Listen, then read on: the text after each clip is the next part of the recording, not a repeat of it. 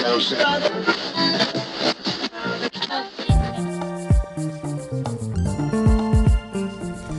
are listening to Legally Binding, a podcast brought to you by Jackson Corporate Law that is all about providing the business community with useful and practical legal tips and advice for growing and sustaining business ventures.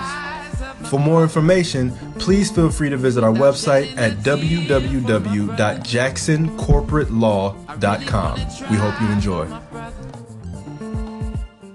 What I really want to talk about today is employee handbooks. Now, if you are operating a business and you have really at least 5 employees, definitely, but when you have employees and those employees have policies and procedures that they need to follow, you really need to have employee handbooks put in place. We run into a lot of companies that don't, or they have employee handbooks that haven't been updated for years and years and years, or they are relying on certain emails or very incomplete sets of documents that they're utilizing. Now, employee handbooks do a few different things. The main thing is they allow for showing that employees know the rules, regulations, and the expectations within the workplace. One of the biggest fears of an employer is to be sued by their employee for being terminated and not being able to defend themselves in light of that suit. So one of the things that an employee handbook does, for instance, speaks to progressive discipline. Many times we as the common everyday person feel like at-will employment, as is pretty much every employment situation, means that you can just go and fire somebody whenever, because that's what we think at-will means. And while that is true, that does not necessarily stop that individual from coming back and suing you and stating that they were wrongfully terminated.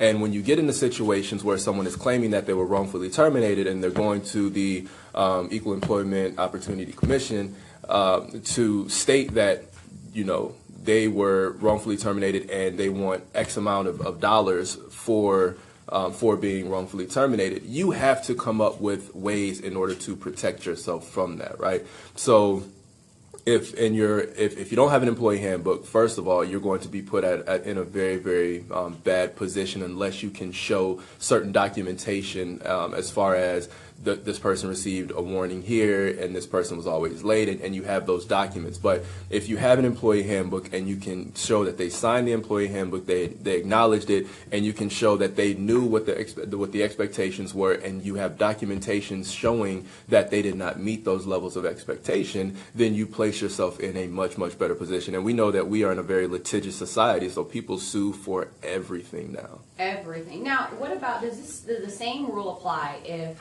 you are working as a 1099 employee?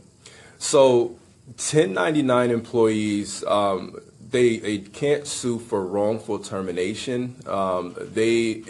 That's all contractual, right? So that would be more so me suing based on an expectation of what I would have received under the contract, but based on your breach. So the termination as it relates to contractual relationships, such as 1099s and people who are actually hiring the contractor, is all based on the termination provisions within that contract. So if you state that you can terminate the contract at any time, then that's when you can do it. If there's a 30-day notice, or if you have to give them an opportunity to cure any breach of that contract that they have, then you have to follow those stipulations. But this is the employee handbook is for actual employees, and it should differentiate between part-time and full-time. It should have provisions for pregnancy leave, and so maternity and paternity leave. And then also military leave, and then certain provisions for the spouses or the family of military individuals who may have to take leave in order to take care of their family member that is in the military. So there are a lot of, and then when you we have Vinny's on the show, Vinny Steakhouse, which I'm definitely going to go and get a steak. Before the show, we were talking about how much I love steak. Do you know Jamal can eat? Like, your appetite I is love food. I love food, but if you're in an environment where your employees are going to be engaging, they're going to have a client-facing position, right? That employee handbook needs to stipulate what is and is not proper attire for them coming into work. Because, again, let's say that you have a young lady that's wearing revealing clothing, and you have not put it anywhere in any documentation that what the expectation is as far as dress. You don't want her to come back and say that she was terminated based on anything other than a proper reason, and that was for her wearing too revealing of clothing while working. Once again, this has been Legally Binding, brought to you by Jackson Corporate Law. For more information, visit our website, www.jacksoncorporatelaw.com.